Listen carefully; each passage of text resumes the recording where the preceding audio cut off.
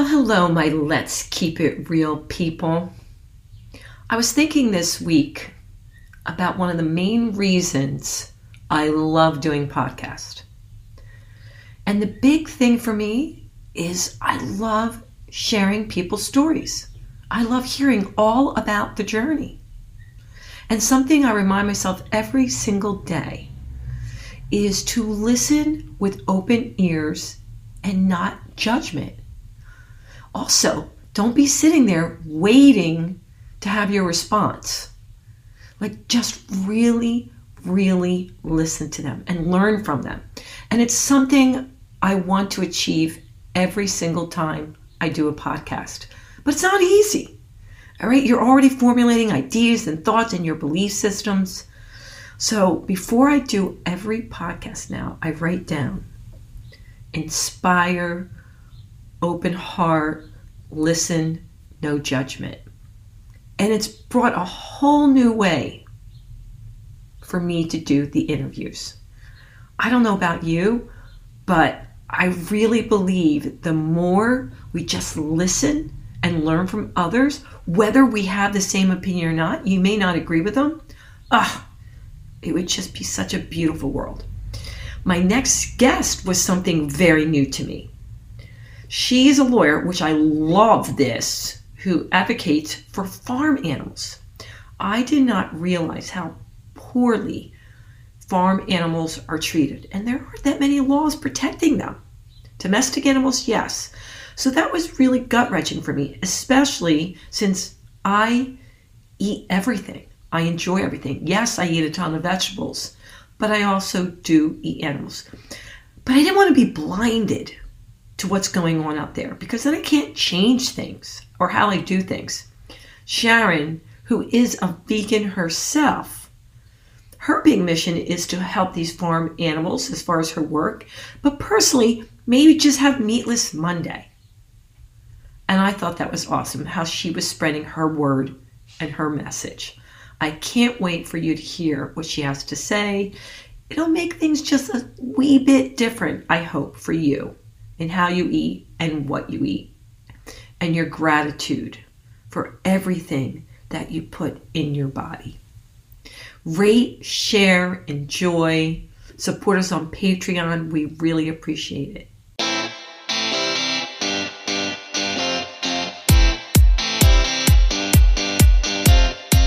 This is Let's Keep It Real with Sandy Joy Weston, your weekly dose of positivity with awesome stories and guests from all over the world. It's an opportunity to learn some great new things and expand your mind. We'll tackle topics from all areas of life, and as always with Sandy, the sky's the limit.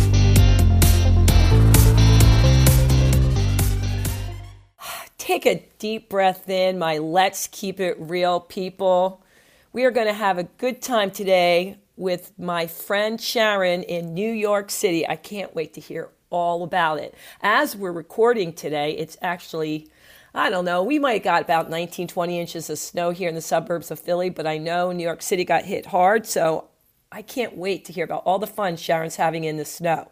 But before we get to that, I want to tell you a little bit about Sharon and why I really wanted to have her on the phone. So, let's back up a few months. We were chatting in a group that I love, Flowbell, and also Women Who Lunch, and Sharon Discorfano was on there. And I instantly loved her story and her passion. And what drew me in is what she did with animals. Not that she hasn't done a lot of other stuff, but I have 5 cats and a dog, and I didn't want 5 cats, but I can't help it. I'm a bleeding heart. So when Sharon said, "Oh, this is what I do for animals," I'm like, we got to get this woman on. So here she is. Way more than I even realized.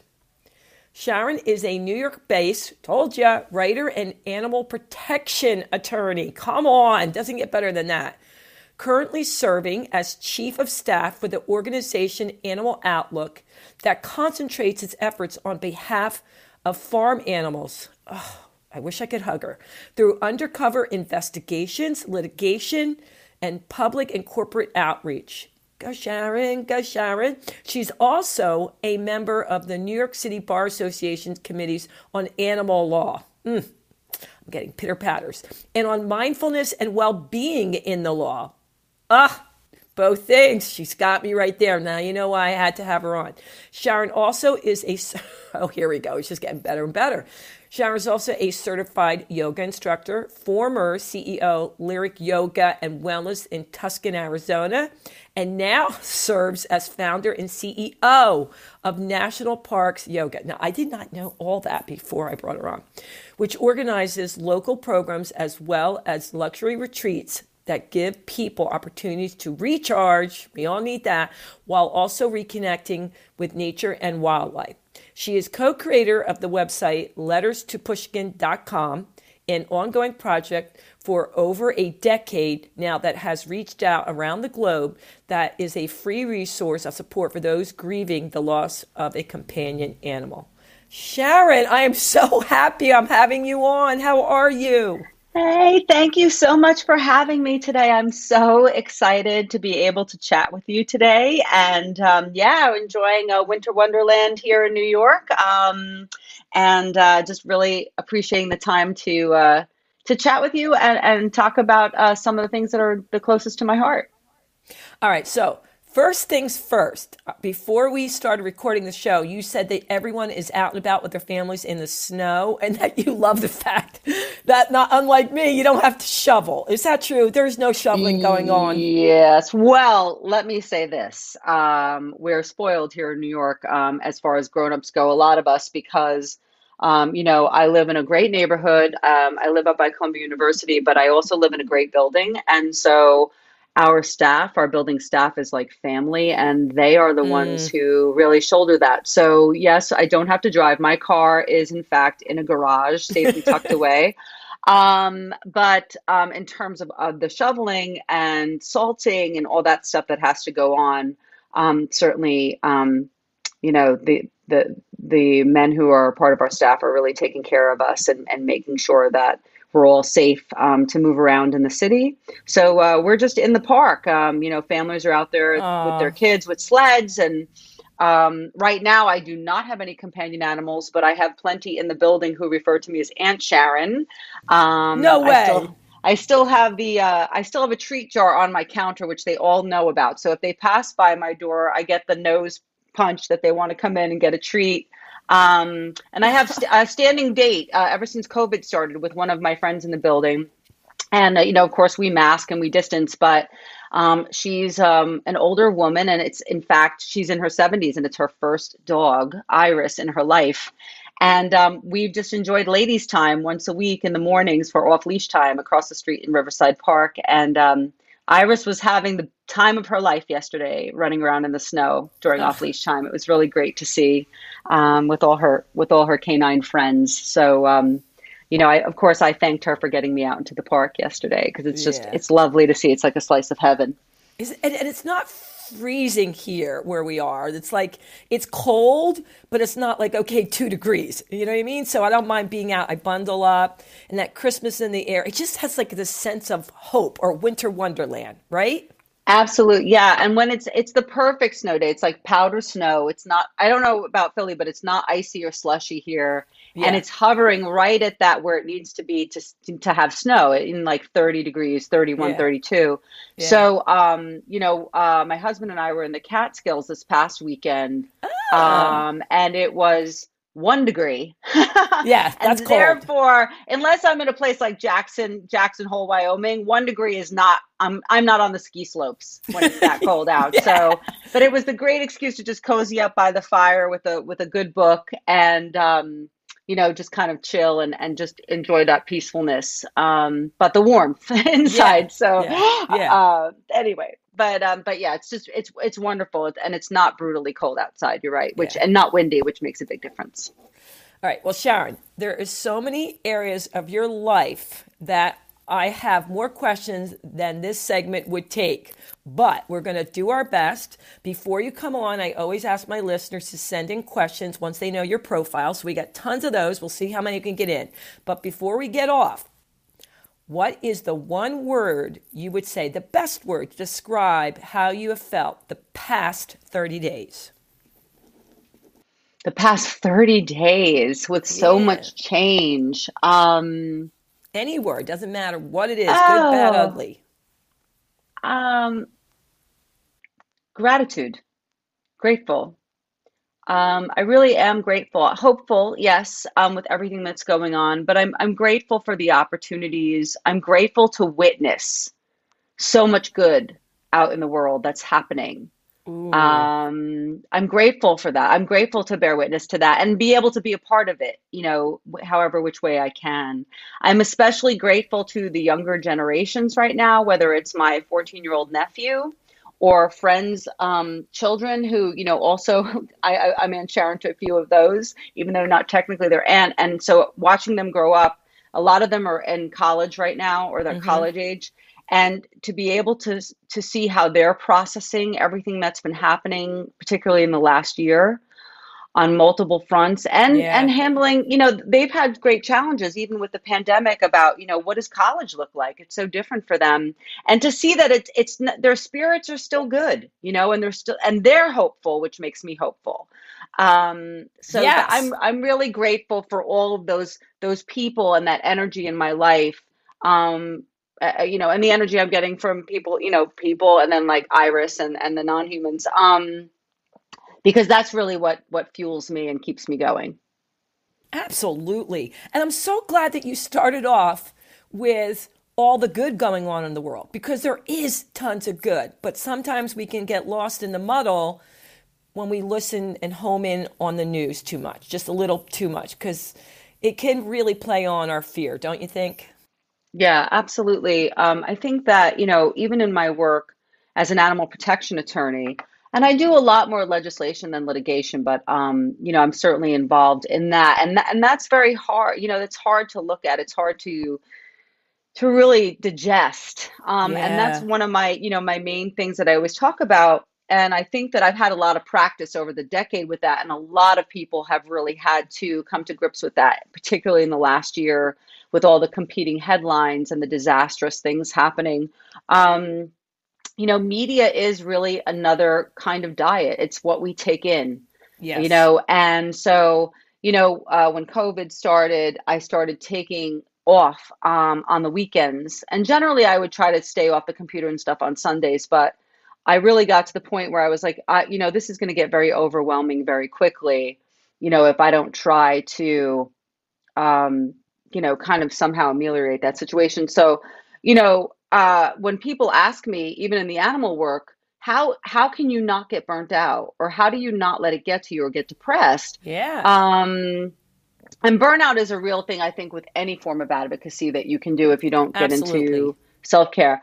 But with the animal stuff, it really is, people do some pretty horrific things. And, I always say, though, for all of that, I think about all of the people who are doing good, and my friends and colleagues out there who I know are, making those phone calls every day, or, working at their state legislations, or, on Capitol Hill, people are out there doing the work. And if you stay focused on that, you really can still stay hopeful and positive, because for as much as there may be out there that's really concerning, there's so much good going on.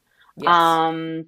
Even with in the inauguration, way back when my first career, I taught literature. So I taught literature to teens and college age. And to see, not only to hear a young person's poem, right? Amanda Gorman's Yeah. poem. Yeah. And this sparkling, she came out in this, shining yellow jacket and just, was this beacon of hope. It was a vision of hope. And then to hear her words, but then to see the response by everyone to a poem, which, let's face it, a lot of times people don't regard poetry as the most accessible thing. And to me, that was really like, oh, wow, look, like people are ready. People are on fire and they are ready to Yep. take on whatever they can find. We have learned COVID, one of the silver linings, we talk about silver linings, and that is not in any way to reduce the suffering that's gone on, but one of the silver linings has been that we have all gotten a year-long lesson in looking for silver linings. Yes. Absolutely. And and so people are, they'll take it, wherever they can find it. And so seeing the response to her poem was really, and in the Super Bowl, she's going to be doing a poem at the Super Bowl. I mean, that's telling about where we're at, I think, as a country and our capacity to really make Yes. positive change right now. Yeah, and I think many people, no matter who they were and what side they're on, were touched by her poem. Yeah. Absolutely. Yeah. Yeah. All right, so you don't know this about me, but anyone who is even slightly close to me knows I'm in love with cows. I don't know why. I never grew up on a farm. I love With cows. Yeah, I love cows. I had the opportunity to actually hug a cow a couple months ago because the dairy princess from this area I was friends with, and they were bringing it outside of a Paoli hardware store just to get donations, for people that needed milk products. And so I got to hug a cow. I was so excited. It was like one of my best things ever. I'm thinking, oh my God, I love this cow. I don't know why. And in my town in Berwyn, in the suburbs, coincidentally, they have these two fake, plastic cows, mama and baby, and they move it, which I think is ingenious, Sharon, to a business every week and put it outside that local business to say, highlight this business. Isn't that crazy? It's nothing to do with the cows, but it just draws your attention. And then you see, you're like, oh, okay, I should get takeout from here. And I love whoever started it. I don't know, but it's ingenious. So, do you do any work with cows and protecting their rights? You do? Absolutely. So interesting. A lot of people, farm animals are impacted the greatest, and in terms of treatment, there's billions of animals, literally, farm animals, for food. A lot of times when people hear animal protection attorney, immediately they think dogs and cats. And I certainly do work for companion animals all the time. But in terms of the numbers, being able to be a voice for farm animals is a great privilege for me. I started out, working at Animal Outlook. I started with Animal Outlook. It was my first legal internship in Washington, D.C. when I was a law student. So it's like this beautiful journey. Working again for them is really a privilege. Cows, it's so funny. I have hugged a cow. Her name was Fanny. Of course. And I love her. I was really privileged to meet Fanny, especially because my husband, as kind of a side project, had co-produced a short film for Farm Sanctuary, which is in Watkins Glen, New York, and they also have a location in California. And so in that particular short film that Steve O was the host of, which has now been translated into multiple languages and millions of viewers, they highlighted 3 animals, and it's called What Came Before. And it's their story about how they got to the sanctuary. And Fanny was the cow. So I got to meet her when we went to Watkins Glen. Cows are, amazing. Farm animals in general, pigs also behave a lot like dogs and puppies. They love belly rubs. If you get them in that right spot, the leg will go nuts. How like a dog will kind of like all of a sudden. Yeah, pigs will do the same thing. But the cows are very they're very peaceful, and they're so massive, right? When you go up to them, how did you feel when you were hugging a cow, right? There's this big cow, and they look at you different, right? Because even their eyes are different, so they're looking at you differently than like a dog would, absolutely, or a cat. But there's still, I think, again, if we're paying attention, we can feel that sense of connection with them. Absolutely. I felt, as soon as I was near the cow, I felt peaceful. I did. I just felt really at peace. There was no oh, you're scared, whatever. I just had the biggest smile on my face. Now, it could be also I was dying to, hug a cow, but it was just the greatest feeling. And I love when I was reading that about, here you are, trying to protect the farm animals, which I love. So I have a question here, and I want to make sure we get to it. This young man said he's not a vegetarian. He eats meat, but he wants to make sure he's eating the right meat. Is there a way to tell, okay, these animals really were well taken care of versus the other, because he saw some big, I don't know what it is, I can't read it here, but documentary about how pigs were taken care of specifically, and it made him not want to eat pork. I don't know if you know what he's talking about. Well, there have been numerous documentaries, and so I'm not sure which one exactly he saw.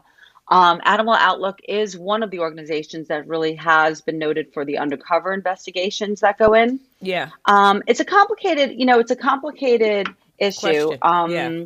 because one of the things that's interesting about farm animals that most people don't know, and I'm going to keep this brief, but they actually don't have a lot of laws protecting them. They're exempt from basically state by state. We have anti-cruelty statutes that protect dogs and cats, and farm animals a lot of times are explicitly exempt from any of those protections.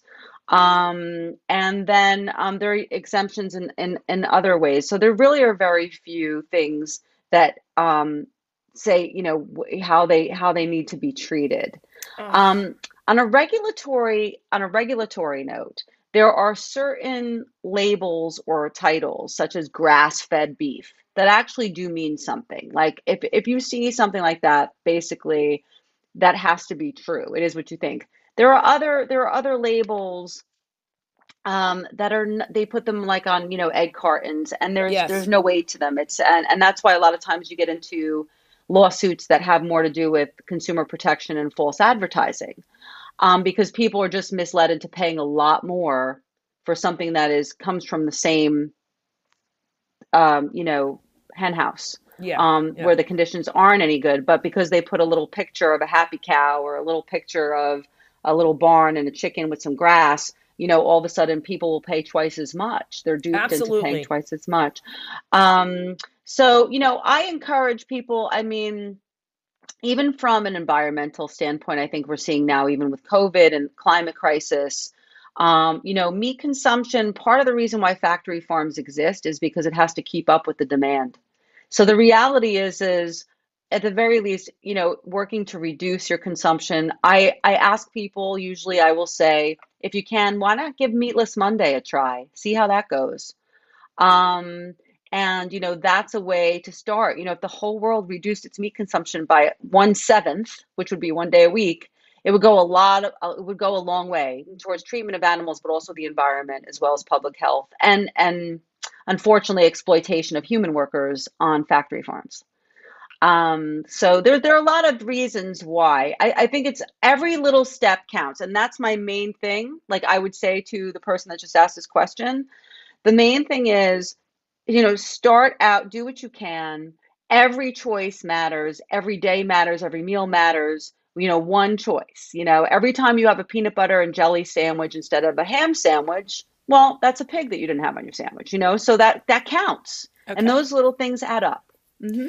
All right. So I'm all about the Meatless Monday, but there really isn't, back to when you are purchasing, if they're not a vegetarian and they are going to eat meat, there's no sure way of saying, okay, I think they were well treated. It's not because it's organic. People say, oh, I'm eating a happy chicken. You know what I mean? They were well taken care of. Is there any way to say, okay, they weren't mistreated? Is there any packaging or anything? There are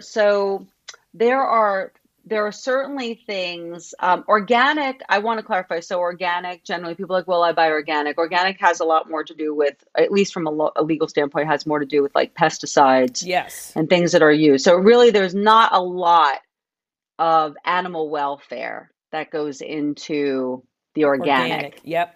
And that's a misconception people have. That's what I thought. Unfortunately. Yeah. And that is unfortunate. In terms of labeling, certainly, bottom line is, if you're avoiding the factory farmed meat, then you're saying, okay, so I know that people, for full transparency, I'm vegan. And, I encourage people to do whatever they can. And I encourage people to do Meatless Monday. And I say, when you get comfortable, I'd love for you to incorporate a second day of the week. And just take it a step at a time and get to the point. It's not all or nothing, so basically do what you can. and then, go from there. But I do want to be clear that is my stance, Yeah. like Yeah. we want to still be working towards that. We have time, we can take you time if that's what needs to happen, but that's where we need to go. But certainly, yes, there are things that are going to be better. I know some people buy, eggs from backyard chickens. Backyard Yep. chickens are not perfect and they have problems. And again, this isn't illegal. This is a lecture I could give at Columbia University down the street. But I would say, Yeah. to you, I will applaud you along the way with all these incremental changes that you are trying to make to Yeah. ensure that animals are treated better. And the laws, right now, hopefully over time also catching up with that to ensure better treatment. Yeah. I mean, I do have friends that they moved actually out more to the country in Pennsylvania so they could have their own cows Yeah. and make sure that they're really treated well and happy and milk cows. But also, they were saying, hey, listen, if you're going to eat meat, would you like to buy one of these cows? I don't know how, I mean, I get that you would rather them all be vegan and 2 meatless days, but how do you feel about that? Like someone saying, hey, listen, I only have 2 cows in my backyard, and hey, I want my friends to have this, meat versus somewhere else where I know they were well kept and friendly with my kids and all that. hmm And I've also, I've certainly had conversations with family farmers and things like that, and they talk about their connection with their animals and stuff. And, so the question is, at the end of the day, it's like, well, but ultimately you did eat that Yes. cow, like, so, and that cow has an interest in his or her own life, like, where she's like, well, I don't want to be on somebody's plate. So, and so that's where I'm coming from. And to be clear, like, so, Animal Outlook is really, as an organization, we're speaking, I'm speaking as an individual right now, and, giving you my real stories from my Yeah. personal life. But, Animal Outlook, like, this is what they are about, as an organization. Oh, So I just want to make clear that, I'm speaking on behalf of myself right now, right? absolutely. Yeah. Basically I have family members, who are not vegan, so, this is a reality that if you are vegan, you deal with. Your friends and your closest family are not. And, we encourage them, but, that's a reality. So, you know, I understand everybody, has their comfort levels and their positions about, what they're comfortable with. I just had a discussion yesterday with my husband works for Facebook, and he was saying that there was a period of time where he told me Mark Zuckerberg decided he was going to, I think it was for a year, he decided he was only going to eat what he himself would kill. Whoa. That's Yeah, commitment. That's that was commitment. commitment. And I think he no longer does it, Woo! but he felt like I think and I haven't read this article, but this was literally just came up last night. And Ooh, gotta get that. he ate less of it. Yeah. um, and so that's an interesting, right? There's a dissociation, unfortunately, that we have with food, where especially if you're getting, say, like chicken cutlets, it's very easy to forget that that was an animal, that Yes, was a I living agree. thing, that disconnect. And even in language we use, right? We don't call them chickens, we call it poultry. We don't call them pigs, we call them pork. We don't call them cows, we call them beef. And there's subtle differences, but they're important ones. And They're so huge. the more that we can identify with that, you know, I think that I think that the more educated people are, I think that people want to make better choices. And even things like just becoming aware of the treatment, recognizing that what's on your plate was an animal and you care about how that animal was treated, that's a step in the right direction that we all need to take. Yeah. Well, hmm it's funny because I have a few friends that do work on farms and they love animals, but none of them are vegetarian or vegan. But they have a different relationship with the animals. Like Yeah. they're very grateful for the animal. They feel very blessed for the animal. And I asked them, I was curious a few months ago. I go, you were just hugging and friends with Sally. How do you feel that, you know what I mean? Then you're going to eat Sally. And she Right. said, Sandy, I am so grateful for these animals. And she absolutely adores and loves animals. But my whole family, we feel they have a different bet on it. They feel like this is why they're here, and we feel blessed, and we Yeah. take care of them. And I'm thinking, I don't know if I could eat Sally. You know what I mean? I was close friends. Or they raise sheep, they raise pigs. And they Yeah. go, you know what she said to me, Sandy? I know they're well kept. I know they're well taken care of. I know they've had a good life, and that makes me feel way better than how I see these animals treated. So Right. Right. I get it. But on the other hand, I'd say most of my friends are not vegetarian or vegan, but they want to do the right thing. So they're trying to figure out, like, I think it's a great idea to say, have meatless Monday or another day, and how can you replace it and have minimal meat. I love that concept for them. But in addition to that, I think they'd want to get involved, Sharon. What can they do to help ensure that animals on the farm are treated better? Is there anything they can do? Well, there's all kinds of, laws and privacy issues. One of the things that's happening even on factory farms, and state to state, we have what we call these ag gag laws. Where they don't want anyone to know what's going on those farms, and so even in undercover investigations, they can get into a lot of trouble when they go in there and they become employees and they're taking these undercover photos and seeing stuff. There isn't transparency. And so I feel like as a culture, as a global culture, we're moving in the direction of greater and greater transparency in so many ways. And this is one of them. People care about animals. People care even more about the food they're putting into their own bodies. And so they want to know what's Absolutely. happening. Um, so there was just uh, a move this past week where there was a big push to get the speed lines faster and faster to process chickens, just because there's so many every day. And it really was not only detrimental to the birds, who sometimes weren't completely stunned and they were suffering greatly, all kinds of injuries. But for the workers, there were injuries. And then it wasn't clean. There were Yeah. many issues. There were many Wow. issues. And that just got, slammed down. So that's not going to happen. The USDA said no. And so these are the things that, we need to think about. We need to push, everyone needs to push for greater transparency, Gotcha. and then make decisions based on, what you see.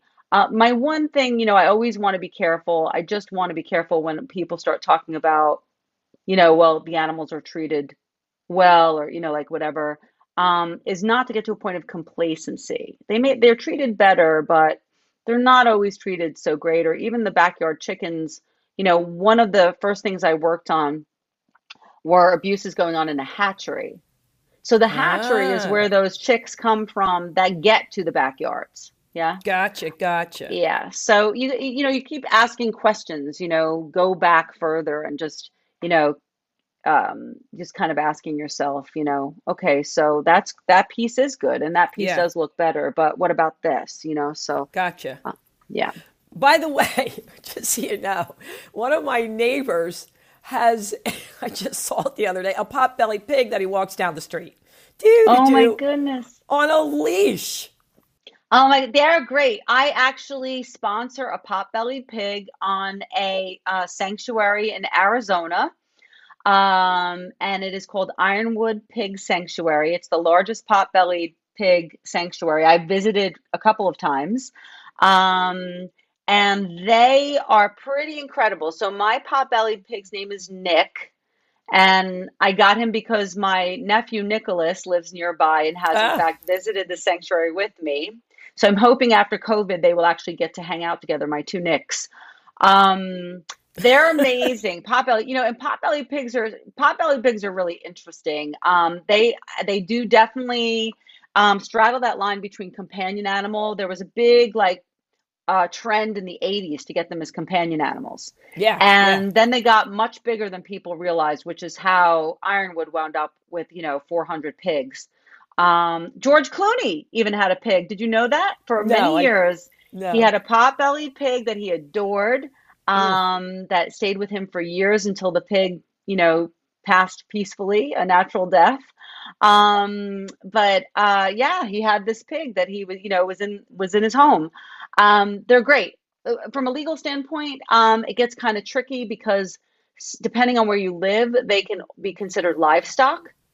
And so Oh, a lot of times what happened with people having to surrender them is they would move to another place where the local ordinance said, no, you can't have them in your homes, they're livestock. yeah, yeah. Or HOAs. HOAs were telling people you have to get rid of your pot-bellied pig. And so but they are very lovable and full of Oh my goodness. personality for sure. When I was a trainer years ago, and I used to go into different people's homes, there was a house in Newtown Square. Peter lived on a farm, and Ben, the potbelly pig, was his pet. And he would come and wag his little tail and greet me at the door. And I'd be like, there's Ben, And I never lived on a farm, but before I met my husband, I almost bought a home next to a farm because I said, oh, I don't want to take care of it because it's so much work with what else I'm doing, but I'm going to live next to him. And then we didn't, but we still live near farms. But I just thought it was the coolest thing. Like, he would greet me. Like, do you think he knew it was me coming? I mean, he would come to the door, greet me, go off, watch us. Yep, it definitely sound. I mean, they really do act a lot like companion animals when you have a dog come running to the door, or the cat that loves to curl into your lap when you're reading a book. Yeah. Are they Potbelly smart? Like, pigs. your seer pigs are really smart. Are they really smart? I haven't talked to scientists about them, but I can tell you from personal experience that the ones that I've interacted with have been very smart. I know regular pigs are very intelligent. I've seen things that say they're more intelligent than dogs. Yeah. Yeah. So I don't know exactly where potbelly pigs fit into that, but every time I've had interactions with them, they seem to know what's going on. They're Yeah. all, they know what they want to do and they know who you are. So Yeah. it's pretty wonderful. I was at Best Friends Animal Sanctuary in Kanab, Utah, which is a beautiful place. And they do mostly dogs and cats. They're all about trying to get the United States to be no kill by 2025. And they are very excitingly on track to meet that. So most people that have heard of them know of them as a dog and cat place, but they actually do have a bunch of potbelly pigs on their sanctuary. And I remember working a shift as a volunteer at the potbelly pig section one day, and my husband and I decided we would take them for a walk. They were not on leashes, but they stayed together. And we just kind of trailed around the grounds with them, and it was wonderful. They all stayed together. They were all full of personality, very happy to be going for a walk. Yeah. Yeah. Really cute, really, really cute. All right. So I have to ask, we need to go back. What got you into this? Did you grow up on a farm in Jersey? No, I certainly did not grow up on a farm. I grew up right outside New York City. I was a show business kid. Oh. No farms happening in my life back then. But I'm a city girl through and through. But I I moved out after graduate school. My parents had retired out to Tucson, and I decided that I hadn't lived anywhere near them since I left for college, and I wanted to spend some time with them as an adult. And so I would move out there for a period of time. And I actually put a cap on it. I said 6 to 10 years I would go out there. Um, and I was just finishing up a second graduate degree, which I was getting at NYU in industrial organizational psychology, which is psychology applied to the workplace. So I was very into creativity training and employee well-being, these kinds of things. And when I got out to Tucson, um, I was, I actually did a year of doctoral work at the University of Arizona in that area. But then I decided I really wanted to start my own organization and put the stuff that I knew into practice. And so I opened up a yoga center. And we had programs offsite extending throughout the metropolitan area, hospitals and schools, everything. Love it. And yeah, it was really, I mean, I call it lyric yoga and wellness, but I still refer to even my instructors who work for me. We are the lyric family. we were all about, getting the families to do yoga together. And it was just a really special time. And after the first like 3 years where, when you start a business, it's pretty much a 16-hour a day job nonstop. And, a testament to my staff, I got to the point where I didn't have to spend 16 hours a day anymore on it. And I thought, more and more about my service, the service piece of my life. And certainly in any yoga practice, we talk about service as well. And it just seemed more and more like I was gravitating toward doing something more with animals. And I didn't know what that was exactly. And so before I, plunged in, I said to myself, well, maybe it would be helpful to know what the laws are actually about animals. And I went on Amazon and I bought a used animal law book, like the law school book that's called Animal Law. And a big chunk of a book. And that was my summer reading. So I'm bringing this law book with me to the beach. And it was all marked up with, as law students will know, like multiple colored highlighters, like everything, for some kid who took an exam using that book. And about 150 pages in, I really started to come to the realization that there were not very many laws, and that the laws that were written, many of them were not written well. And so there were a lot of loopholes.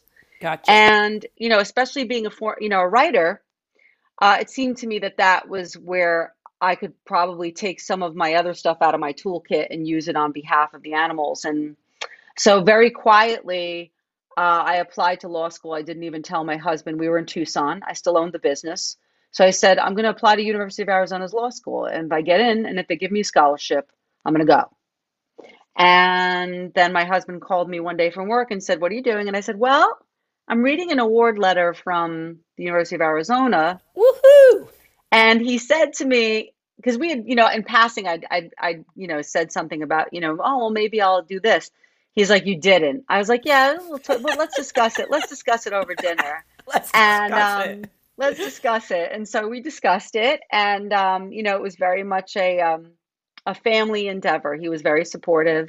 At the time, we just lost our oldest canine kid, Pushkin, but we still had the other two. And Otis and Galileo got me through law school and, kept me with perspective. Sometimes 9:30 at night, I'd be doing homework still and I'd look down at my feet and there'd be literally a half a dozen dog toys that Galileo had come one at a time, bringing them, dropping at my feet, like reminding me, hey, Mom, okay, balance, time to, it's got playtime, it's me time. And yeah, so that's it was a group effort. And even though Galileo and Otis are now in heaven along with Pushkin, they are still at the heart of anything good that I do. I really believe that, and they inspire me every day. 100%, which was leading me to my next question. Why letters to Pushkin.com? So Pushkin definitely inspired you. Yes, Pushkin was my first canine kid, and I adopted him when I was still single. And I always say he is the founder of the family, because when I got him, my I became a we, and that was the beginning of it. Then we had to go find the rest of the family together. No, he really was. He opened my heart in a way, and like any first kid, whether they're human or non-human. They have a tremendous amount of patience because it's a lot of trial and error. So they help us be better moms and dads to, whoever comes next, I think, kind of figuring it out. But yeah, so Letters to Pushkin was born out of when he did pass away. It was the first time I experienced profound loss too, because even my grandparents had passed away by the time I was about 3 years old. So generally speaking, I think everyone will experience that first big loss. It's usually going to come in the form of a grandparent or maybe a companion animal. And so for me, I guess I was blessed enough that I was in my late 30s by the time I had that come around to me, but it was through him. And it was, again, I'm a writer. And so we were coming right up along Lent. It was Lent was going to start 3 weeks after he passed away, and I grew up in a very, you asked in a farm. No, I grew up in a very Italian American New Jersey family. Yeah. And so, and part of that, of course, was then that I grew up and I went to Catholic school when I was little. So I was like, well, for Lent, some people give up things, but when you get older, the practice of maybe doing something positive each day for Lent, the 40 days between Ash Wednesday and Easter. So I said, for this Lent, I'm going to write a letter to Pushkin every day until Easter. Wow. And then I'm gonna end it on Easter, right? Because like any other, like a grieving, for it to be constructive, I think there has to be a finite period where it kind of evolves into something that's more sustainable. And so every day I wrote a letter, and letters are different than writing a memorial site or anything, because it's like they're light, I looked forward to it. Sometimes I would put it to the end of the day because I would look forward to it during the day, and generally the letter would be very lighthearted, like, oh, this is what I did today, or your little brother did this cute little thing. But that's interspersed with, in the meantime, I was ravenous about reading anything I could get my hands on to help me put him in a place where I knew he could be peaceful and happy. So I was reading everything from the Bhagavad Gita to, 7 people you're likely to meet in heaven. I just like anywhere I could get it, from all religions or just regular literature, secular literature. And so the letters would be interspersed with that as well. My kind of trying to weave together something out of all of these different influences that could help me, do this and grieve. Yes. So I wrote these letters, and at the end of it, the last one is very hopeful, and it's as a very raw document. They're handwritten letters. There's a lot of ups and downs. Grieving is not linear. You don't see it getting better. You see it getting a little bit less, and then all of a sudden I have a bad day, and then like whatever. I found it really helpful. And so after that process was over, I said to my husband, who's a computer person, I said, how difficult would it be to create a website where other people could write letters and to their own animals? Yes. I think that's it. Even more than creating like some tribute website, I said, I want to create a space where if people want to do it, that they can. And the English, the former English teacher in me, like if you visited it before you write your letter, here's some things to think about. Like, I don't just send you out, to sea with nothing, so a little prompting. And then you can either share your letter online, or you can keep it totally private, or you can mail a link and it's only available to your family and friends that you decide to share it with. And it's a free space. There's no comments, right? So it's totally safe. And it was totally word of mouth. I didn't know what was going to happen, but we put it up there with a little story of Pushkin and some pictures.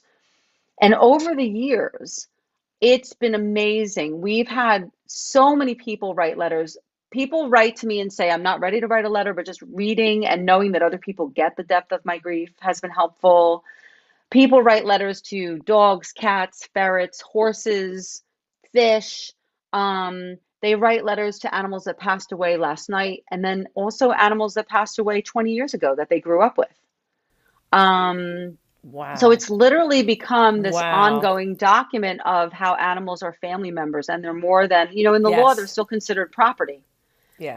They have property status, and they're treated like property. And so and then there's a Facebook page that's more like a support system where people do comment and encourage other people, like, hey, we get it, we understand.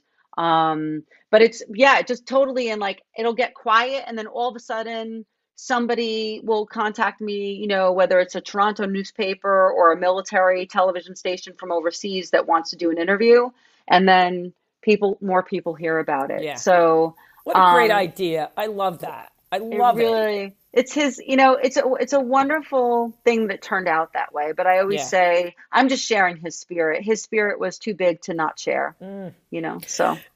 I'm laughing here because I have to turn in my next book to my publisher tomorrow. It's due, right?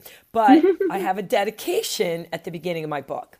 And my first book, I mentioned some people, but I felt like, Sharon, like I forgot some people and they got their feelings hurt. So on my second book, my dedication, was to my higher power, to my family and friends, but I didn't mention any individual names except for at the end I say, oh, I almost forgot my dog Dawson, my buddy, my pal, my sidekick in life, the one who truly listens and gets me, right?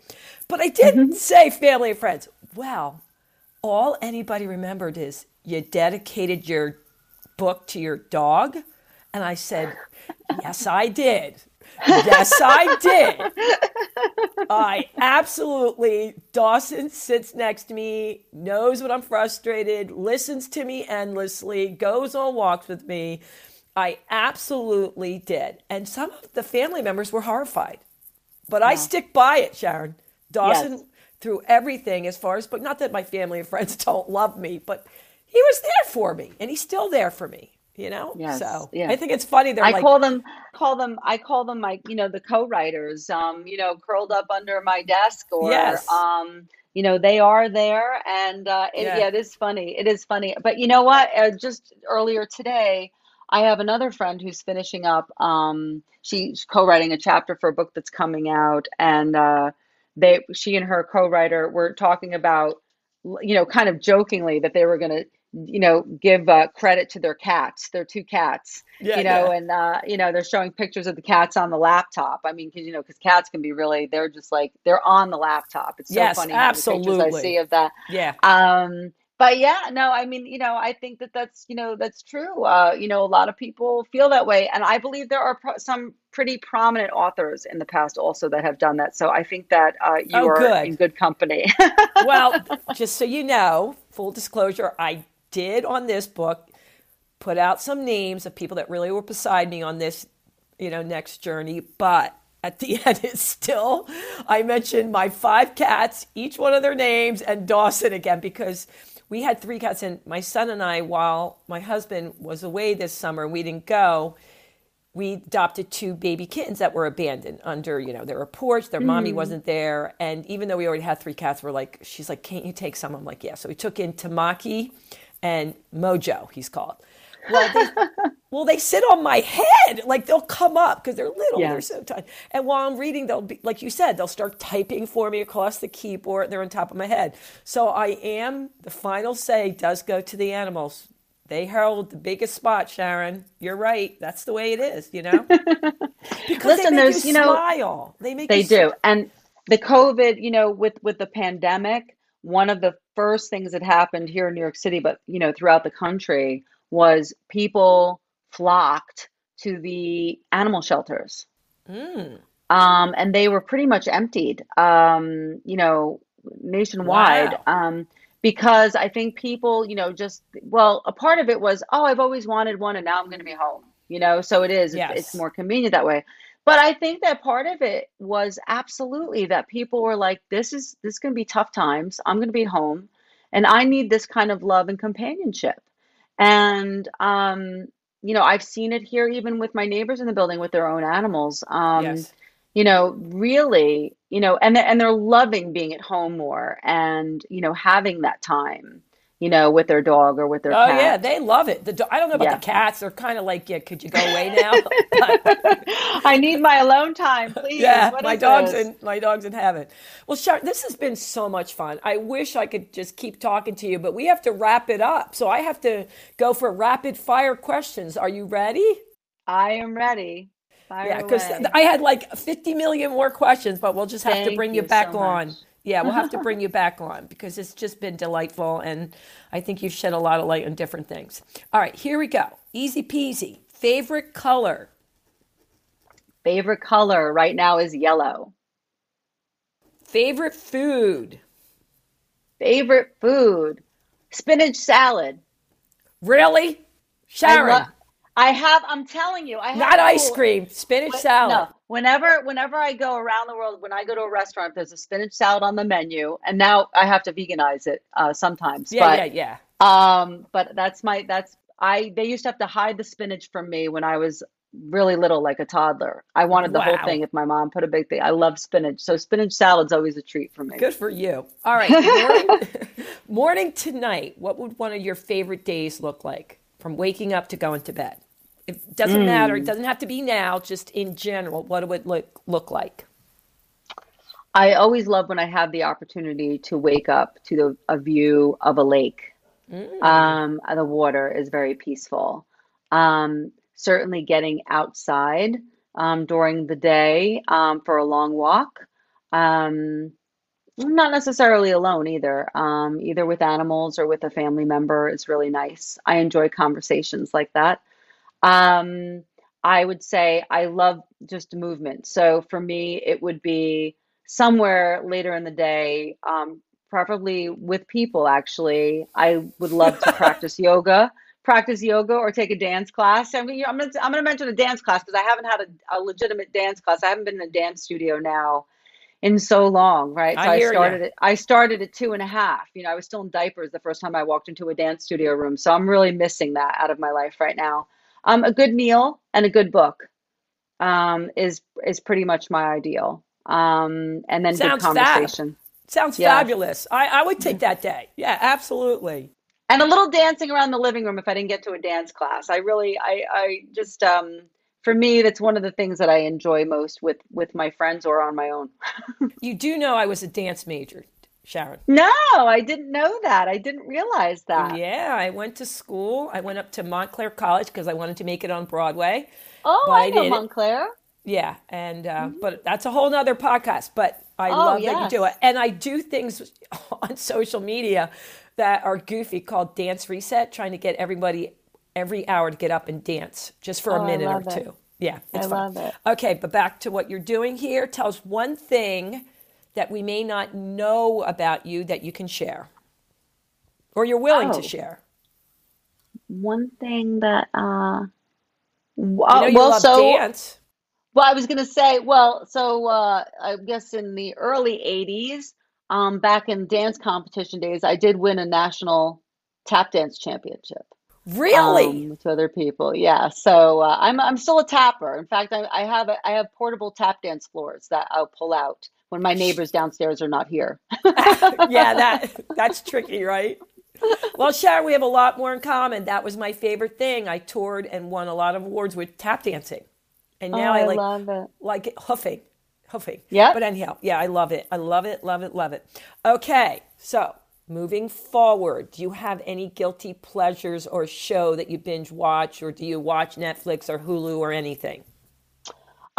So there was a long period of time where I didn't own a television, so I'm not exactly in the habit of watching TV very often. So I will commit to one show at a time. Right now, my husband and I are we watched Long Way Up, which was Ewan McGregor and his best friend motorcycling all the way from the tip of down by Argentina, all the way up, going up through to Los Angeles. What's that on? And I've never heard of it. that is, oh my goodness, is it on Hulu or is it Netflix? I Okay, feel one of like, those. Okay, I yeah. got you. So anyway, but that's recent. That just aired. So we went back because they did their first one together in 2004 and then a second one in 2007. So we watched 2004, which is Long Way Round. That was the first one where he had it in his head that they're on motorcycles, they go around the world basically. And most of it's through Siberia, it seems like. Woo! The second one that we're on now is Long Way Down, and they started in Scotland and they're going Mm, all the way to south to Cape Town. I And can't it's wait. I'm pretty excited. incredible. I'm It's excited. pretty incredible. It's really kind of interesting because it really shows their friendship. Yeah. And it's in conjunction with UNICEF. So they stop off at these places, off the beaten path places. And it's a rough road. I mean, a lot of times they're not even on roads with their motorcycles, but they're really engaging with the local communities. And it's a real treat to watch. Ooh, I'm excited. I'm excited. I have a new show. Okay. When I say the word universe, what does it mean to you? Universe. Universe. Um, Universe for me means well, my father's an astronomer, so Oh. I think about the constellations. I think about M13 and all the nebula and stuff that I've seen. The expansion. When I think of universe, I think expansive, and Yep. I think about interconnectedness. I think about how we are all interconnected, and we are all spiritual beings in human bodies and animal bodies, in trees. Everything's alive and Yeah. breathing. The universe to me means breath. Got it. Love it. All right, Sharon. Well, we have to go. But for my Let's Keep It Real people, how can they reach you? Or is there any cause, you want them to look online or any way or anything? I would just say you can, you're certainly welcome to reach me. sdiscorfano.esq@gmail. I welcome people to reach out to me.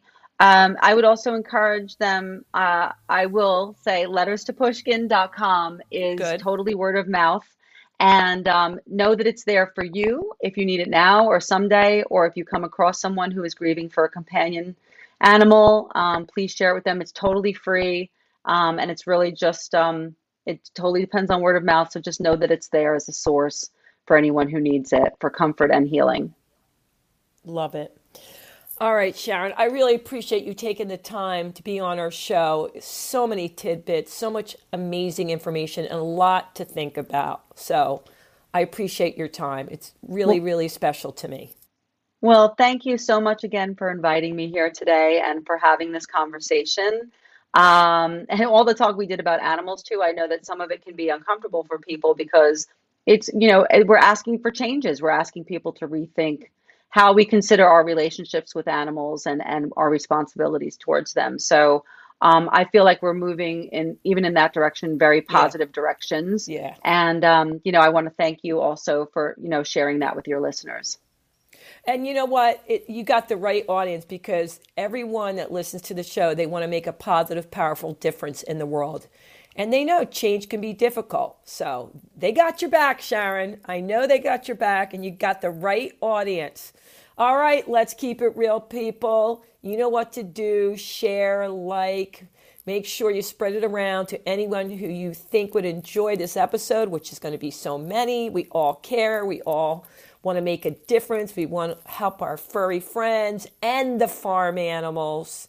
So go forth and conquer with kindness and love and gratitude. And you know what I'm going to say? Until next time, toodles. Thanks for listening. Be sure to share and subscribe if you enjoyed the show. And remember, keep spreading the positive.